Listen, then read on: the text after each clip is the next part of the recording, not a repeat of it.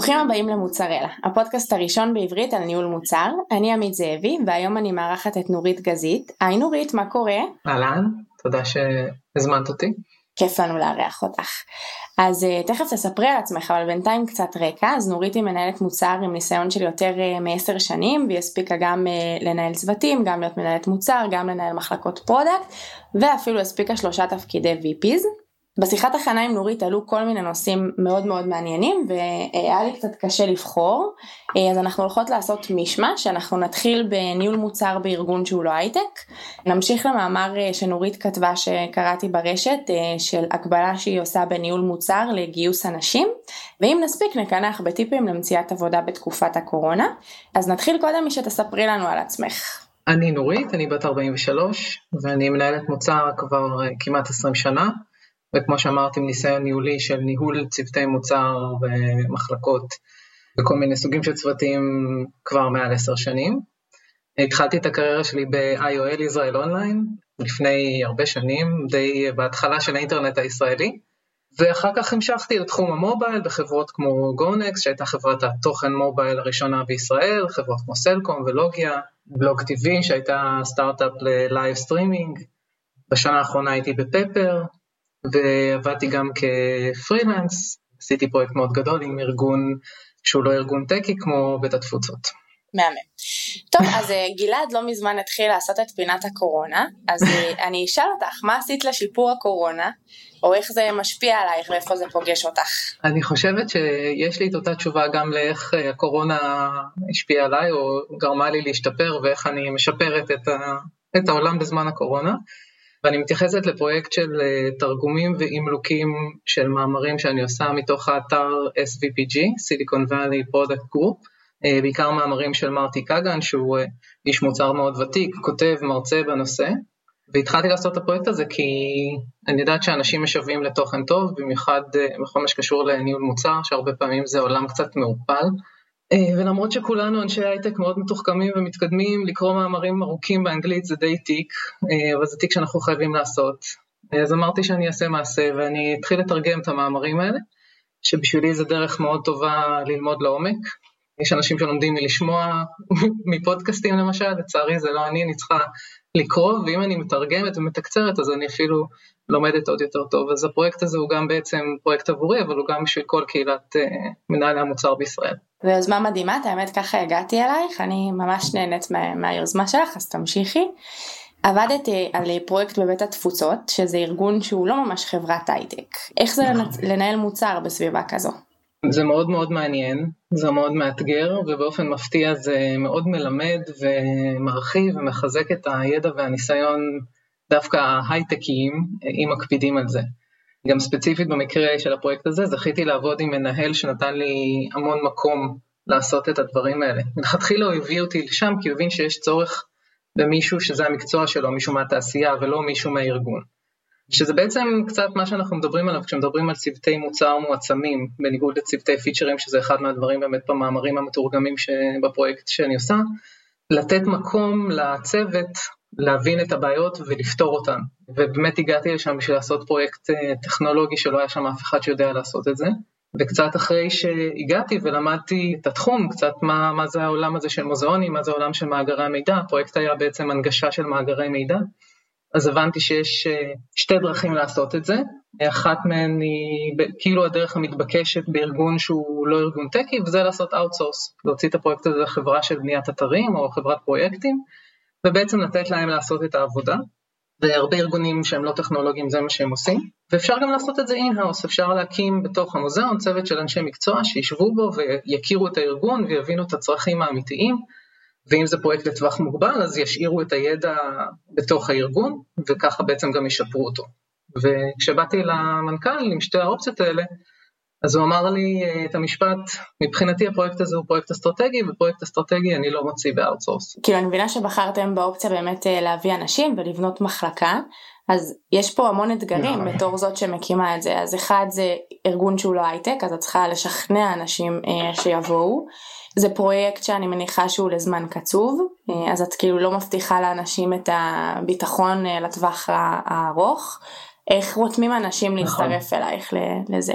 באופן מפתיע זה לא היה מאוד קשה לגייס אנשים לפרויקט הזה, היו כמובן קשיים, היה קודם כל איזשהו קושי טכני, היינו צריכים בעצם לגייס פרילנסרים, לא יכולנו לגייס אנשים להיות על הפיירול של ארגון כמו בית התפוצות, כי זה ארגון שהוא מוגבל עם כל מיני, זה לא כמו בשוק הפרטי, יש מדרגות שכר, יש ותק, יש ועד עובדים, אתה לא יכול סתם להביא פתאום מתכנת עם משכורת של 40,000 שקל.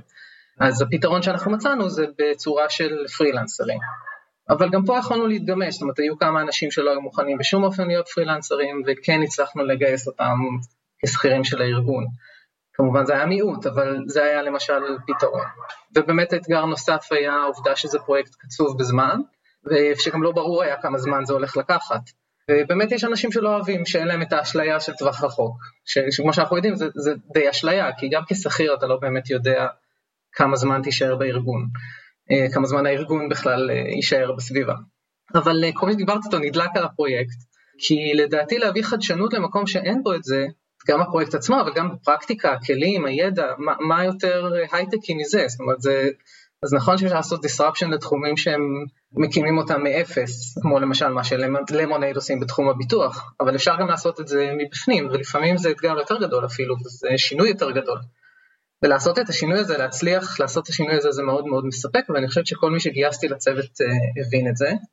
ועוד דבר שהיה סוג של פיתיון, זה שכשאתה בא כפרילנסר, ואנחנו לא, כאילו זה היה די ברור שזה לא הולך להיות שעות עבודה פסיכיות כאלה של הייטק, אז אפשר גם לעשות עוד פרויקטים מהצד, שזה משהו שהוא מאוד טבעי לאנשים מסוימים, כמו מעצבים, גם מתכנתים, אז כל הדברים האלה ביחד מאוד עזרו, וכמובן שהיה גם את העניין של השליחות. הרבה אנשים מאוד אוהבים את העובדה שיש משהו שהוא מעבר לעבודה, מעבר לפרנסה, אז בעצם הצלחתי למצוא איזשהו איזון בין כל הדברים האלה, וזה מאוד הצליח, ואני גם מאוד שמחה להגיד שזה משהו שאגב קרה בפעם הראשונה והאחרונה, עד כה מבחינתי בחיי הקריירה שלי, שהקמתי צוות שהוא את כולו אני גייסתי מאפס, וזה היה פשוט תענוג, זה היה צוות מדהים.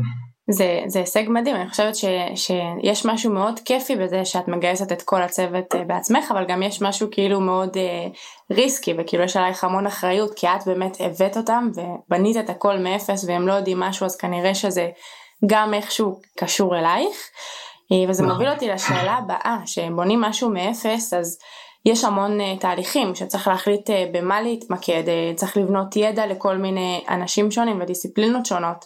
זה סוג של תיעדוף, שזה כלי שאנחנו מאוד מאוד טובים בו ואמורים להיות מאוד משופשפים בו, אבל פה זה תיעדוף קצת מסוג אחר, כאילו תיעדוף מאוד פנימי. איך בוחרים על מה לשים את הפוקוס? כמו בכל דבר, את יודעת, קודם כל לומדים את התחום. במקרה הזה האמת שהיו כמה תחומים ללמוד, כי זה גם, הסביבה הייתה סביבה של מוזיאונים, אבל הפרויקט היה פרויקט של מאגרי מידע, ומאגרי מידע האלה ספציפית היו מאגרי מידע של עולם התוכן היהודי, אז את כל שלושת התחומים האלה הייתי צריכה ללמוד, והוצאתי את כל הדאטה שיכולתי מהמערכות הישנות שהיו שם, מהאנשים שעבדו שם, ישבתי בחדר מאגרי המידע ותצפתתי על אנשים וראיינתי אותם, זאת אומרת, אז השלב הראשון היה כמו תמיד בפרויקטים, זה בעצם להכיר את המוצר או את השוק ואת התחום. השלב הבא היה באמת, כמו שאמרתי, לקבל את ההחלטה אם עושים את זה אין-האוס או מוציאים את זה החוצה, וברגע שקיבלנו את ההחלטה לעשות את זה אין-האוס, אז היה לי ברור שהדבר הראשון שאני צריכה, בן אדם הראשון שאני צריכה לגייס, זה איזשהו ראש צוות טכנולוגי, כי אני לא בן אדם שבא עם רקע טכנולוגי, וזה היה לי ברור שאני צריכה בעצם שותף שיעזור לי לגייס את שאר הצוות.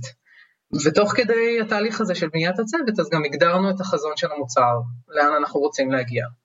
ובנינו אסטרטגיה של איך אנחנו הולכים להגיע לשם, ואז התחלנו לעשות דיסקאברי של המוצר. עכשיו זה נכון שעל הדרך היו עוד כל מיני אספקטים, זה לא רק מוצר, זה פעילות שהיא בעצם קצת יותר ענפה, ויש לה עוד כל מיני אספקטים ניהוליים ותפעוליים וכו'. עכשיו מה שהיה מעניין זה שעם הזמן, כשהנוכחות שלנו שם הפכה להיות יותר מובנת מאליה ויותר טבעית, בהתחלה אנשים לא הבינו מי זה האנשים האלה שיושבים פתאום, כן, יצרו להם open space, והם יושבים ביחד, והם כאילו, ויש שם אקשן ורעש, ומי זה האנשים האלה. אבל ברגע שכאילו זה התחיל קצת לשקוע, אז פתאום התחילו לזרום כל מיני בקשות, שנעזור פה עם האתר הזה, ופה עם הפעילות הדיגיטלית הזאת, ולאט לאט הפרויקט הפך בעצם להיות מחלקה שלמה, שמתעסקת עם כל משהו אונליין ודיגיטל במוזיאון. אז זה גם היה סוג של אבולוציה, והפכנו כאילו מפרויקט לממש תחום פעילות קבוע שם. מדהים. מה האתגר הכי גדול שהתמודדת איתו בבית התפוצות? לענות על השאלה מה את עושה בבית התפוצות, זה היה הדבר הראשון, כי באמת הרבה שאלו אותי את זה, למה, מה את עושה ומה יש לך לחפש במקום כזה. עוד אתגר מאוד גדול היה להביא את ה-state of mind של פתיחות, של קדמה, כל העניין הזה של ויתור לכאורה לנכסים הפיזיים, כל הזמן הייתי צריכה לענות על שאלה, אבל אם נשים את המאגרי מידע אונליין, מי ירצה לבוא למוזיאון וכו', זאת אומרת, כל השינוי מכל הזכויות שמורות ל-CC by SA, לא לבקש מאנשים להירשם בשביל להתחיל לחפש במאגרים, כל העולם הזה של איך עושים היום מוצרים אונליין. אבל כמו שאמרתי, החינוך שוק הפנימי הזה עבד בגדול, כי פתאום כל מיני גורמים בארגון שלא הבינו שהם צריכים את העזרה שלנו, את הכלים שלנו, את הידע שהבאנו, פתאום אורו עיניהם, פתאום אמרו שהם מקבלים חשיפה בפייסבוק לכל מיני פעילויות שקורות במוזיאון ויותר אנשים באים, ופתאום אמרו שיש מישהו שיכול לעזור להם, הם לא צריכים להתחיל לחפש חברות חיצוניות ולעשות מכרז ושעות ייעוץ ושעות תמיכה וכל מיני דברים כאלה. אני חושבת שיש משהו מאוד מלמד ומאוד בונה באמת לבנות דברים מאפס, שזה אחד, ושתיים, להיכנס לתחום שונה לגמרי שלא הכרת ולהתחיל כאילו לצלול בו ולהכיר אותו, ועוד אספקט זה באמת כאילו לחנך את האנשים מסביבך שפחות מכירים מה זה הייטק ולבנות את זה מההתחלה. אז נעבור לנושא השני. את פרסמת לאחרונה מאמר שעוסק בלמה לגייס אנשים זה כמו לנהל מוצר.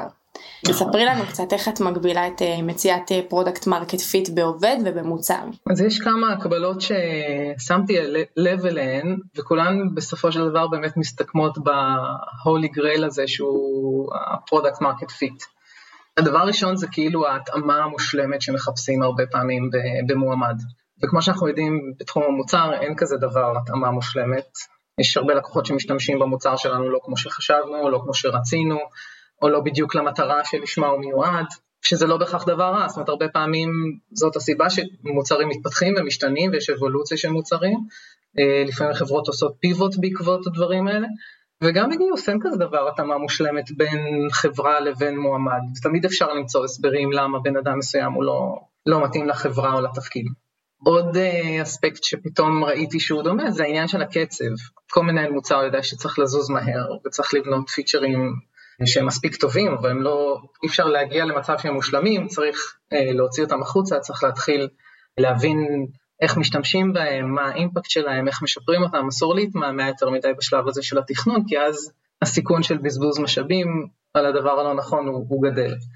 ואותו דבר גם בגיוס, צריך להשקיע מאמצים בחיפוש ללא ספק, אבל צריך להשקיע בעיניי יותר מאמץ כשהעובד כבר בפנים, אחרי שגייסנו אותו. ומהניסיון שלי וגם ממה שאני שומעת מהרבה מאוד אנשים שאני מדברת איתם, שלא תמיד זה ככה, הרבה פעמים יש תחושה כזאת שהם משקיעים המון מאמץ בתהליך של הגיוס, וברגע שהעובד כבר בפנים, סוג של נעזב לעצמו. אני אגיד עוד דבר אחד, זה שיש בתהליכי גיוס שאני ידע להם בשנים האחרונות, מין עניין כזה שהתהליכים נורא מתארחים, ויש המון אנשים שמראיינים אותך. 6, 7, 8 אנשי מוצר למשל שמראיינים אותך. וכל מיני דרגים של הארגון. אבל לדעתי לא צריך יותר מ2, 3, רצוי גם שאחד מהם יהיה HR, ולא כולם יהיו רק אנשי מוצר, לא צריך שכולם יאשרו את המועמד.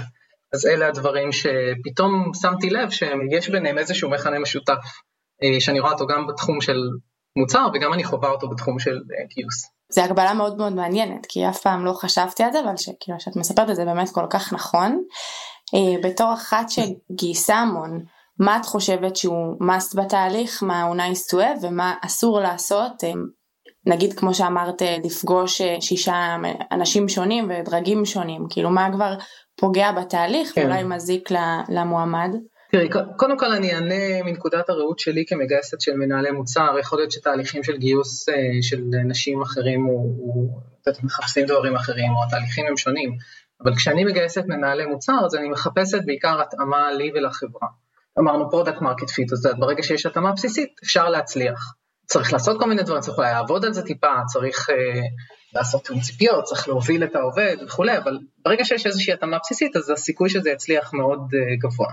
ואצל כל אחד אני מניחה הפיט הזה שונה. אני ספציפית מחפשת 2 דברים בעובדים. קודם כל אני רוצה לדעת אם הבן אדם שעומד מולי הוא בן אדם שאני יכולה לסמוך עליו, שזה תכונה מאוד חמקמקה ללא ספק, וגם אין לה שם יותר מדויק או הגדרה יותר ברורה מזה, וגם הרבה פעמים לוקח הרבה זמן להבין אם מישהו אפשר לסמוך עליו. ואני חושבת שיצרתי בניתי כל מיני כלים לאורך השנים, שעוזרים לי להבין את זה. תני לנו כאילו טעימה קטנה, כאילו לאיזה כלי אחד שאת משתמשת בו בשביל זה.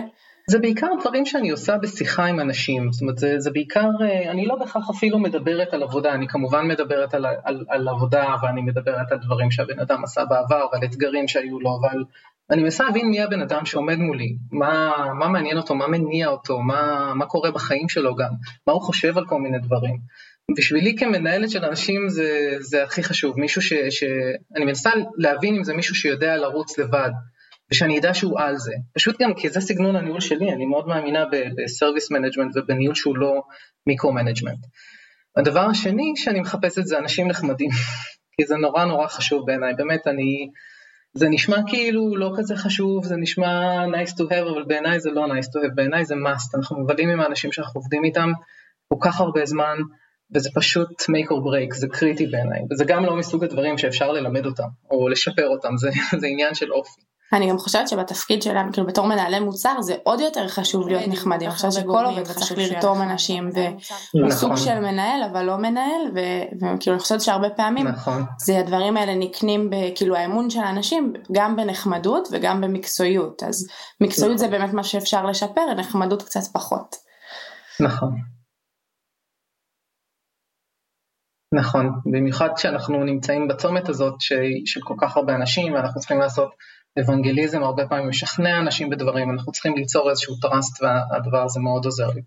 שאלת אותי מה פוגע בתהליך של הגיוס, אז יש גם כמה דברים שאני יכולה לחשוב עליהם. אחד, שזה משהו שאני חושבת שהוא צריך להיזהר ממנו, וזה peer interviews, רעיונות שמראיינים אותך, אנשים שהולכים לעבוד איתך במקביל אליך בצוות.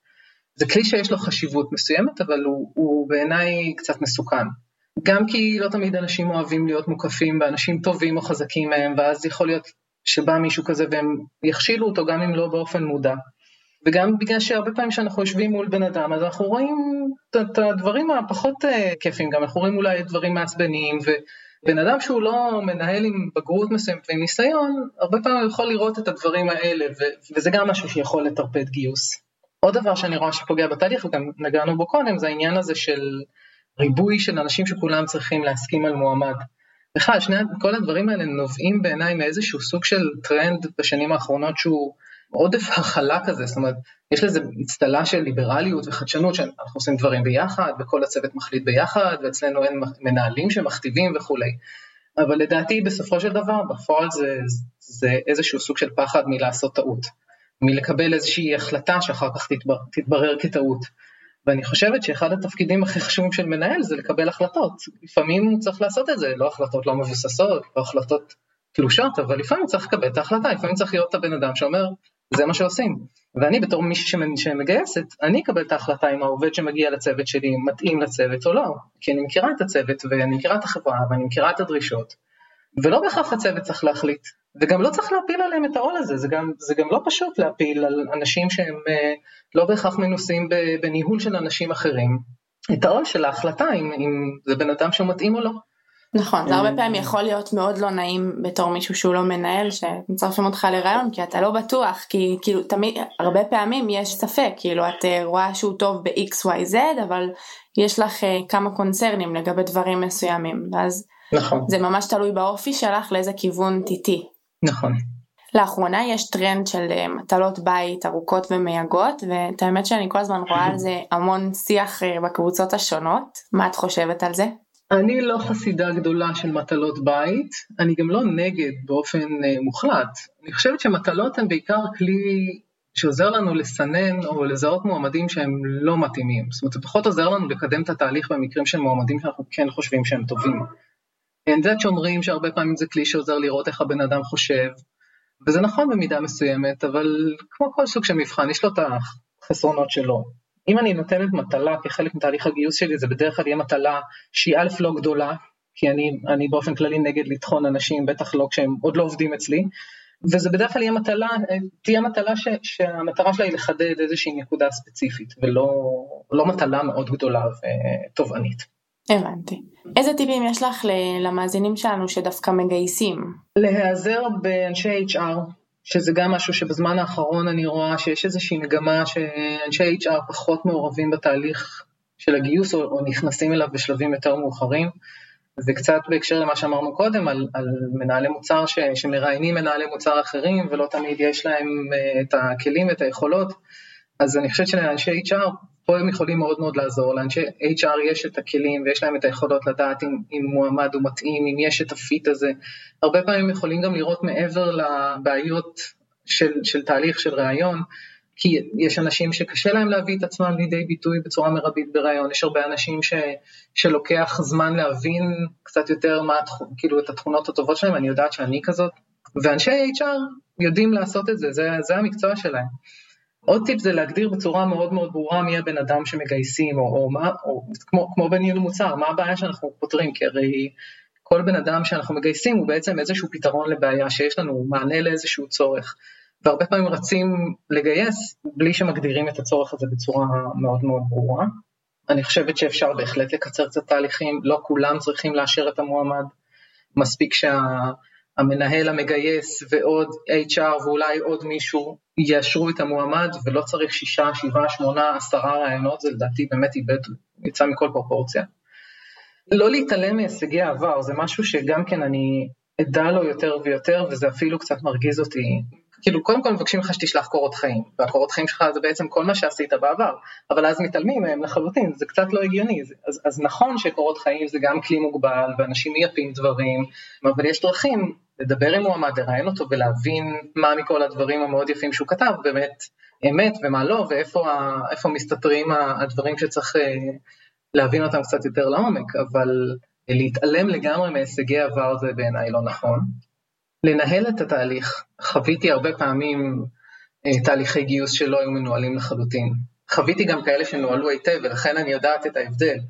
הייתי בתהליך לפני כמה שנים, שאשת ה-HR ניהלה את התהליך באופן כזה, שהיא דיברה איתי כל שלב, הסבירה לי מה הולך להיות, מי הולך לראיין אותי.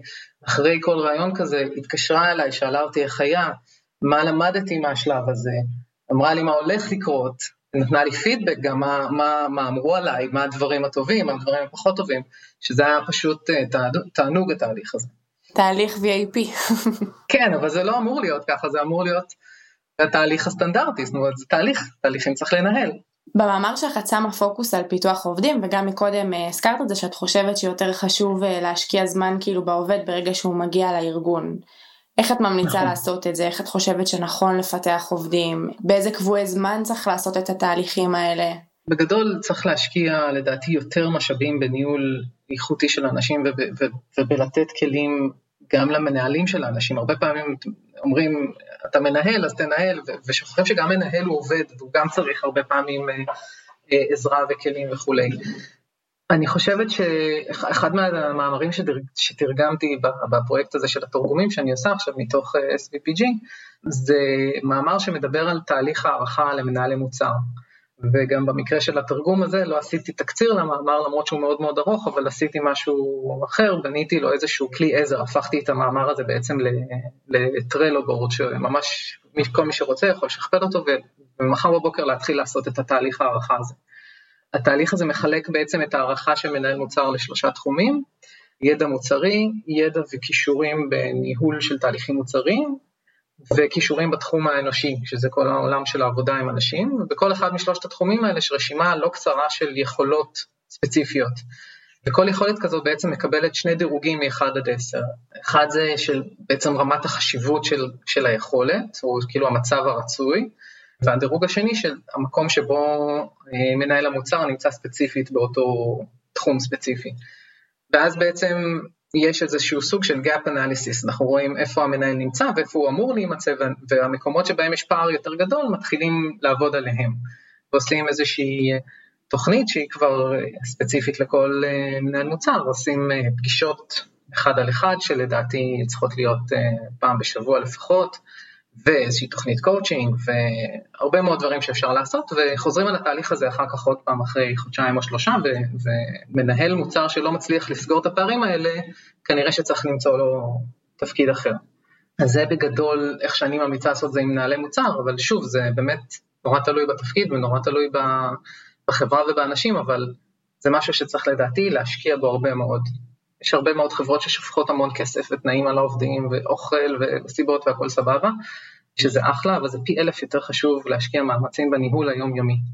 כן, אני חושבת שגם בתור עובד זה נותן לך הרגשה מאוד מאוד טובה, שאתה מרגיש שכאילו משקיעים בך ומטפחים אותך, ואז אתה גם רוצה להישאר בארגון, כי כאילו באמת פה אתה פורח. לגמרי.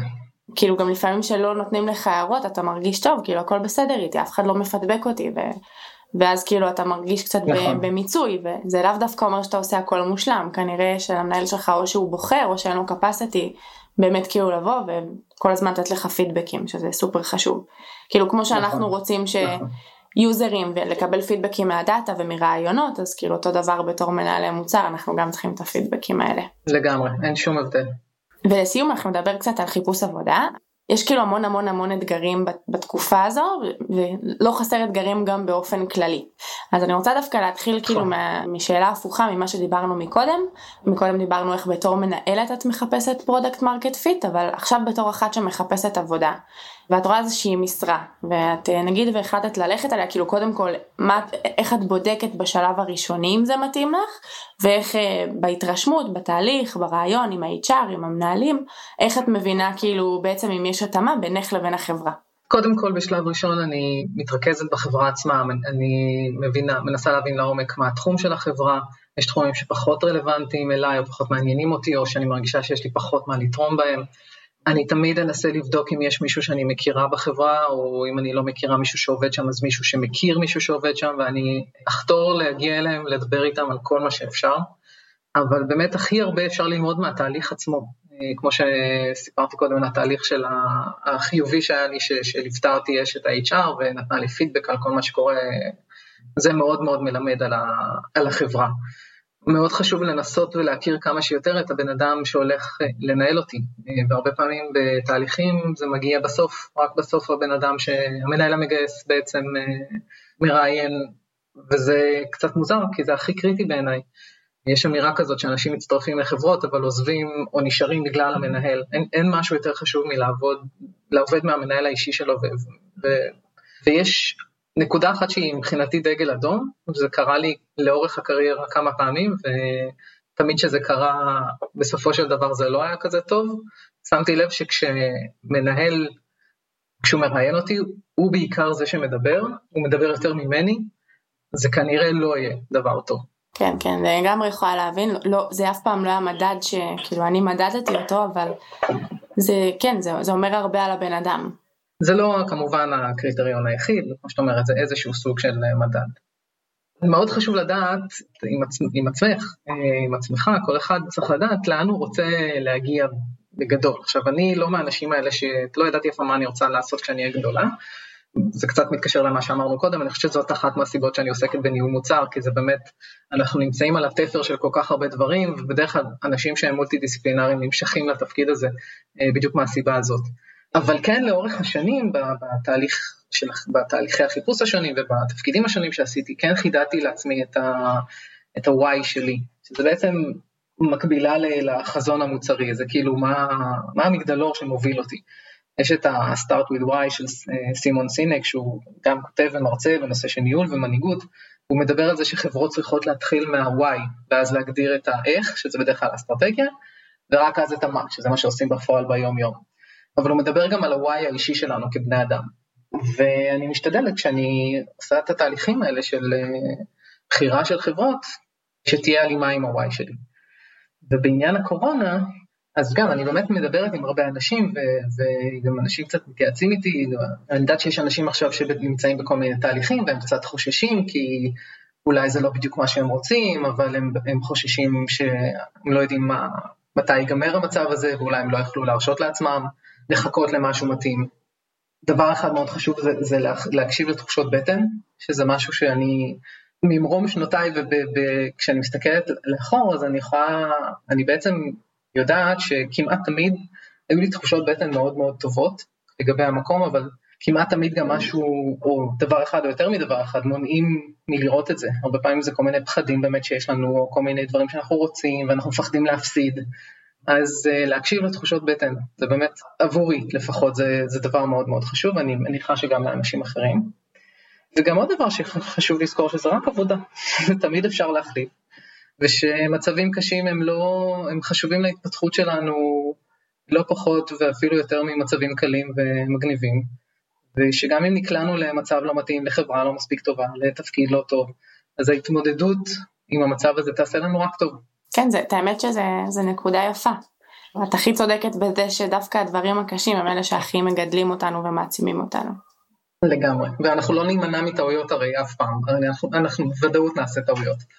אז בסדר, נתמודד עם הטעויות ונשתפר. העיקר ללמוד מהטעויות. לגמרי. טוב, אז עזה לנו הזמן, יש לך איזה משהו לסיום שאת רוצה להגיד, אולי טיפים, מה שבא לך?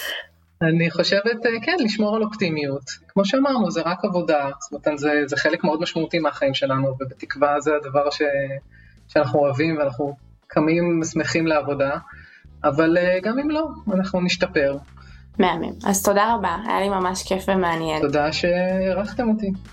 אנחנו מקווים שאתם נהנתם מהפרק, תעקבו אחרינו בפייסבוק, תשלחו לחברים, תייגו אותם, וכמובן כרגיל תגידו לנו על מה אתם רוצים לשמוע, ואנחנו נשמח לעשות את זה. אז תודה רבה על ההאזנה, ונתראה בפרק הבא.